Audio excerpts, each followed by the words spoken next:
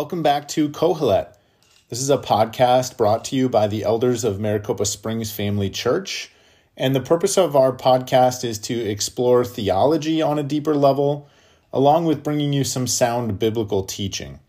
So right now we're going through a book called Systematic Theology by Dr. Wayne Grudem. I do encourage you to get a copy of this book for yourself. It's a big, intimidating book, but I think he does a wonderful job of making some complex theological ideas very simple and accessible. And of course, it's heavily grounded in Scripture. And I think that you'll find this book beneficial. After we finish our series through this book, then we'll go into some biblical teaching on some other books of the Bible. So I hope that you'll stick around for that. But over the last couple of episodes, we've been discussing the doctrine of the Word of God. Essentially, what is it that Christians believe about the Bible? And today we're going to look at the first of 4 characteristics of Scripture. And as we explore the 4 characteristics of Scripture, we're really asking the question, what does the whole Bible teach us about itself? So specifically today, we're going to talk about the authority of Scripture. And I think this is a really important topic for us as Christians. As a pastor, I have unfortunately heard too many times Christians talk about the Bible as if it's a nice part of Christianity. It's a supplement to what we do as Christians, but it's not absolutely authoritative. It's not super necessary for the Christian life. And I think that that's a really tragic part of evangelical Christianity in America today. I've even had people say to me on a couple of occasions in private discussions, well, I know what the Bible says, Grady, but as if there's something outside of the Bible or above the Bible or beyond the Bible that has more wisdom to bear on their situation than God's Word does. So this is a very important topic because Christians need to have confidence that God's Word is authoritative and that by living in accordance with God's Word, they'll please God and they'll do what is best as God's creatures. So if you're following along in the book, then we find on page 62 a definition that Dr. Wayne Grudem gives us. He says, the authority of Scripture means that all the words in Scripture are God's words, in such a way that to disbelieve or disobey any word of Scripture is to disbelieve or disobey God. Let me read that again for us. The authority of Scripture means that all the words in Scripture are God's words, in such a way that to disbelieve or disobey any word of Scripture is to disbelieve or disobey God. So we begin our defense of this definition by pointing out that the Bible claims that all its words are God's words. The Bible does this in hundreds of different verses throughout the Bible. It would be way too difficult to list them all in this podcast. I don't think even Dr. Grudem attempts to list them all in this chapter.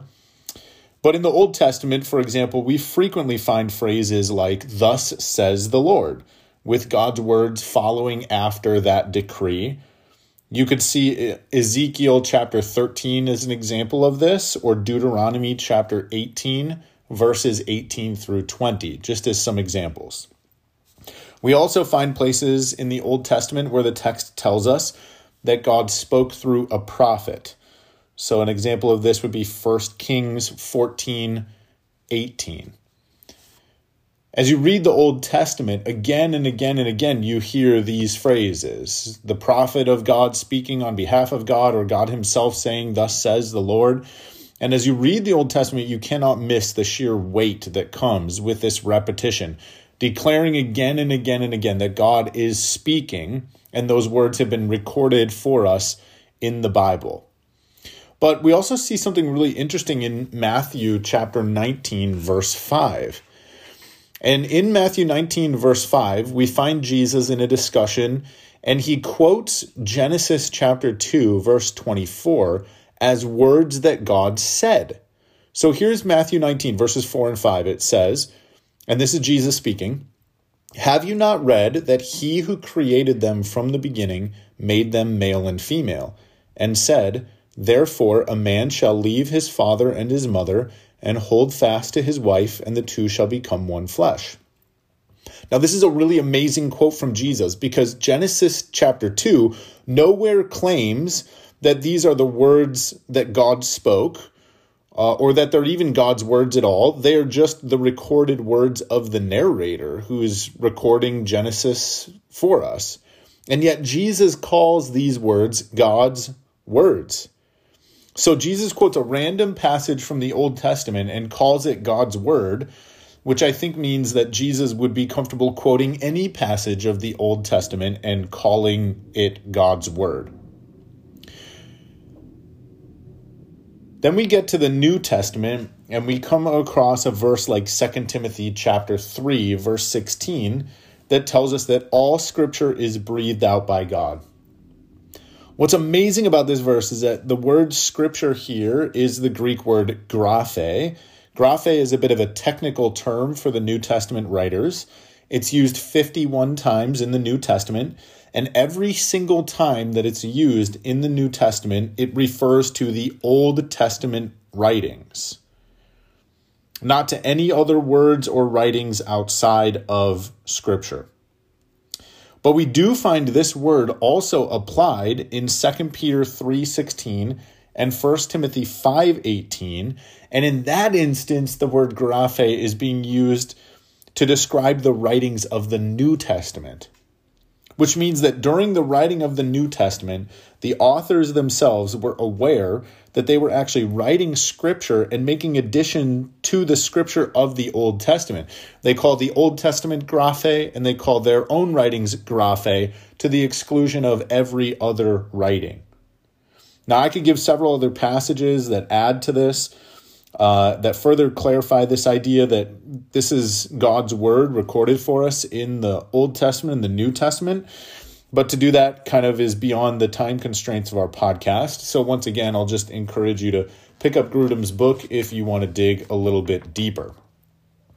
So as Christians, we believe the Bible is the word of God because that's what the Bible says about itself.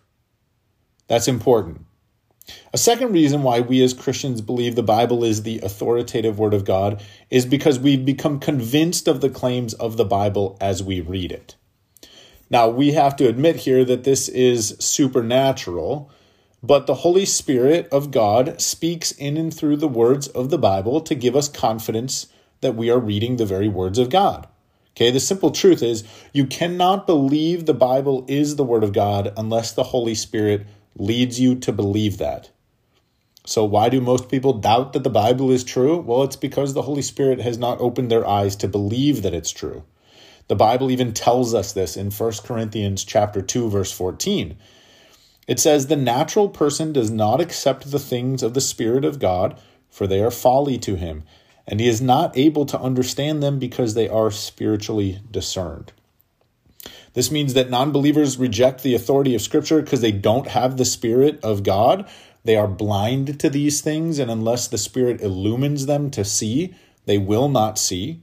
And it also means that Christians accept the authority of Scripture because they have the Spirit that has revealed it to them. And so we come to understand we're reading the Word of God as we read it. The Spirit opens our eyes more and more to see the truth of God's Word. And man, I can just personally attest to this over many years, at this point, decades of reading the Bible, just how more and more I become convinced that this is absolutely the divine Word of God. Now, there is a lot of other evidence to support the fact that the Bible is true.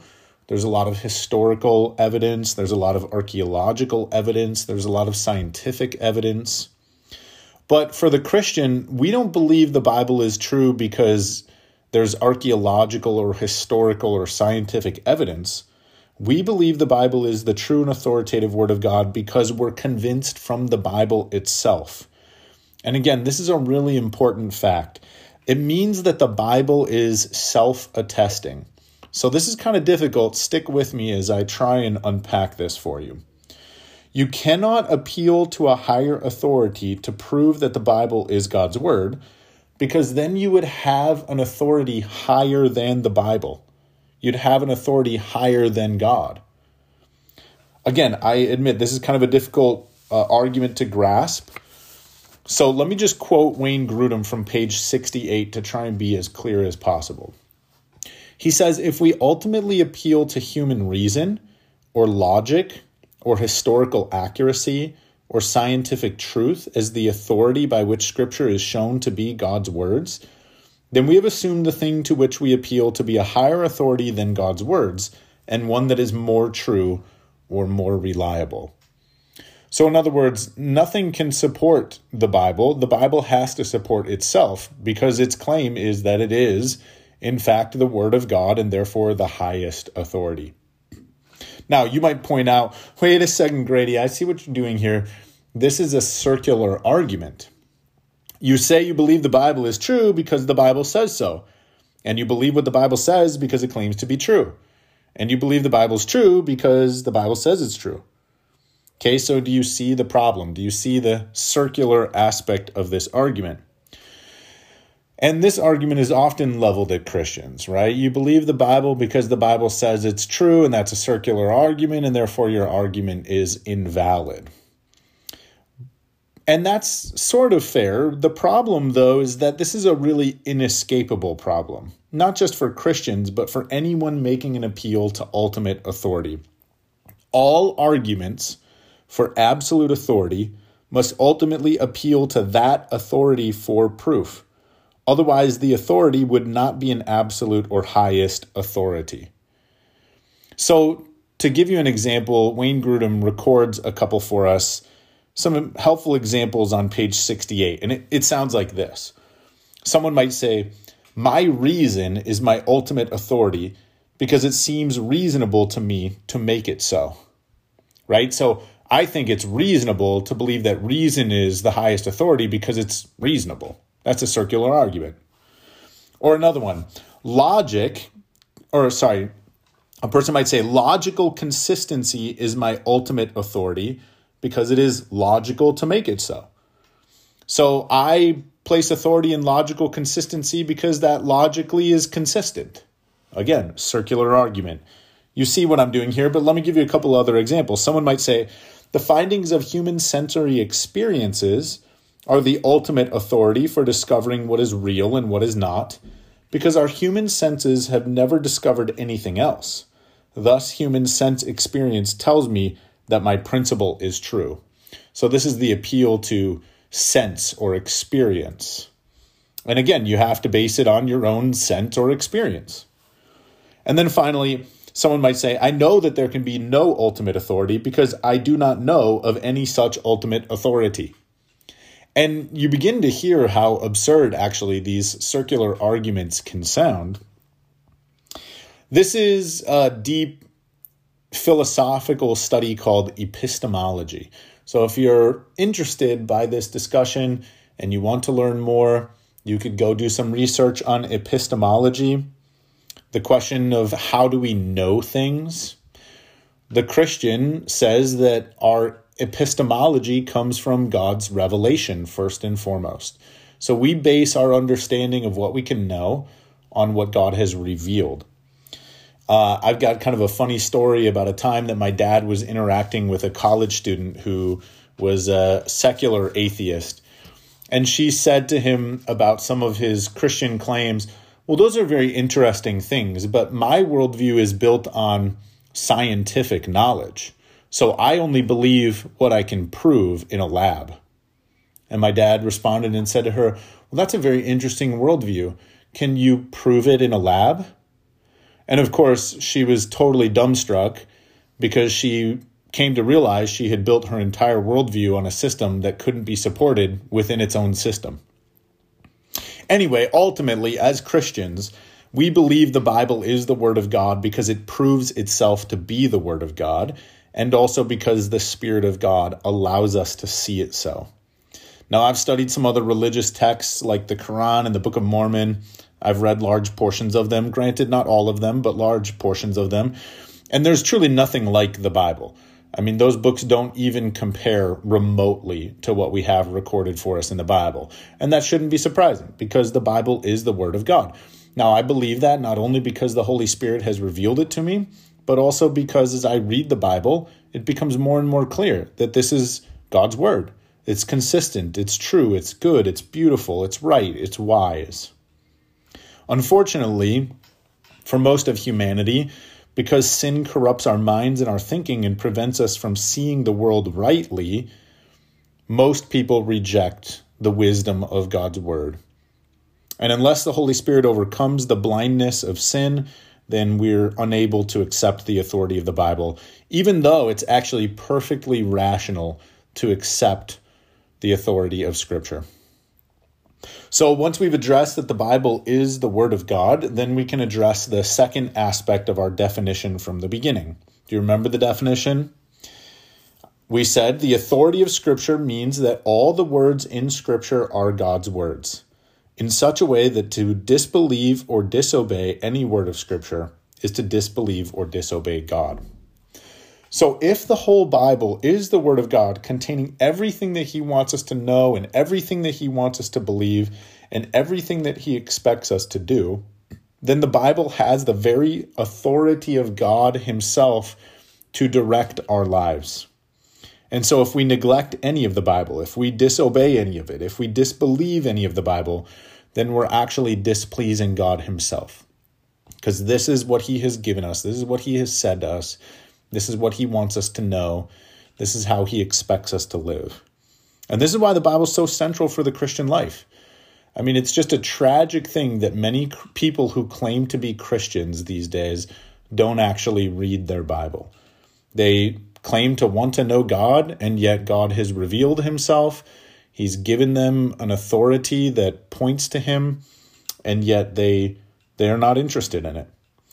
But the Bible is central for the Christian life because we want to know it so that we can believe it and abide by it and follow it. Ultimately, not for the Bible's sake, but because through the Bible we come to know God Himself. We especially come to know this God-man Jesus, through whom we have received everlasting life. But Dr. Grudem doesn't end his chapter on the authority of Scripture at that point. He goes a bit further to defend the truthfulness of Scripture. And we'll get into this, I think, a little bit more in the next chapter on inerrancy as well.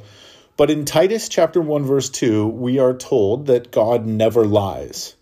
And since that's true and all of Scripture is God's word, then there's no untruthfulness in Scripture. Hebrews chapter 6, verse 18, likewise tells us that it's impossible for God to lie. So we can be certain that every word of Scripture is completely true and without error in any part. Not only that, but we also come to understand as we read God's word that God's word is the ultimate standard of truth. In John chapter 17, verse 17, Jesus declares about God the Father, "Your word is truth." Now, that doesn't necessarily mean that everything regarding truth will be found in the Bible, as if we cannot access truth about botanical biology except through Scripture. And we actually dealt with this in a previous chapter, so maybe you want to go back and review that.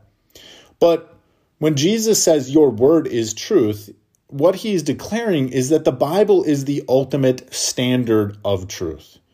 If we were to come across anything that claimed to be true that was in contradiction to the Bible, then we must reject that thing and instead accept only the Bible as true. The Bible is the reference point by which every other claim to truthfulness must be measured. And I cannot overstate this emphatically enough. Again, that doesn't mean if you want to know about plant biology that you should go to the Bible as the source. It only means that whatever the Bible does say about plants must be true, regardless of whatever the science books say. So, for example, God made plants as part of His creation. They didn't just evolve into existence through millions of years of evolution. Every claim to truth that you hear should ultimately be measured according to the standard of the Bible, because truth is what God says. And we have what God has said recorded for us in the Bible. So truth is not a standard that exists that is above God, No, God is, and therefore what he says is true. Well, I hope this discussion was helpful for you. More than anything, I really hope it increased your confidence in God's word. Even if you're listening to this podcast and, because your life is busy, this fits into your schedule as you commute to work or something like that. But if you're not engaging in God's word and instead you're listening to a theology podcast, I would encourage you to reprioritize your life. Turn the podcast off and go back to the Bible and start there. And after you've grounded yourself well in the Word of God, maybe come back to something like this that will help you get a more comprehensive picture of how all the parts fit together. But I hope that this time listening to the podcast has increased your confidence in God's Word. The more that you read it, I'm sure that the more you'll come to agree God's Word is full of truth. It is true. It's full of wisdom and beauty and goodness. And there is no greater authority upon which you could build your life than the Scriptures.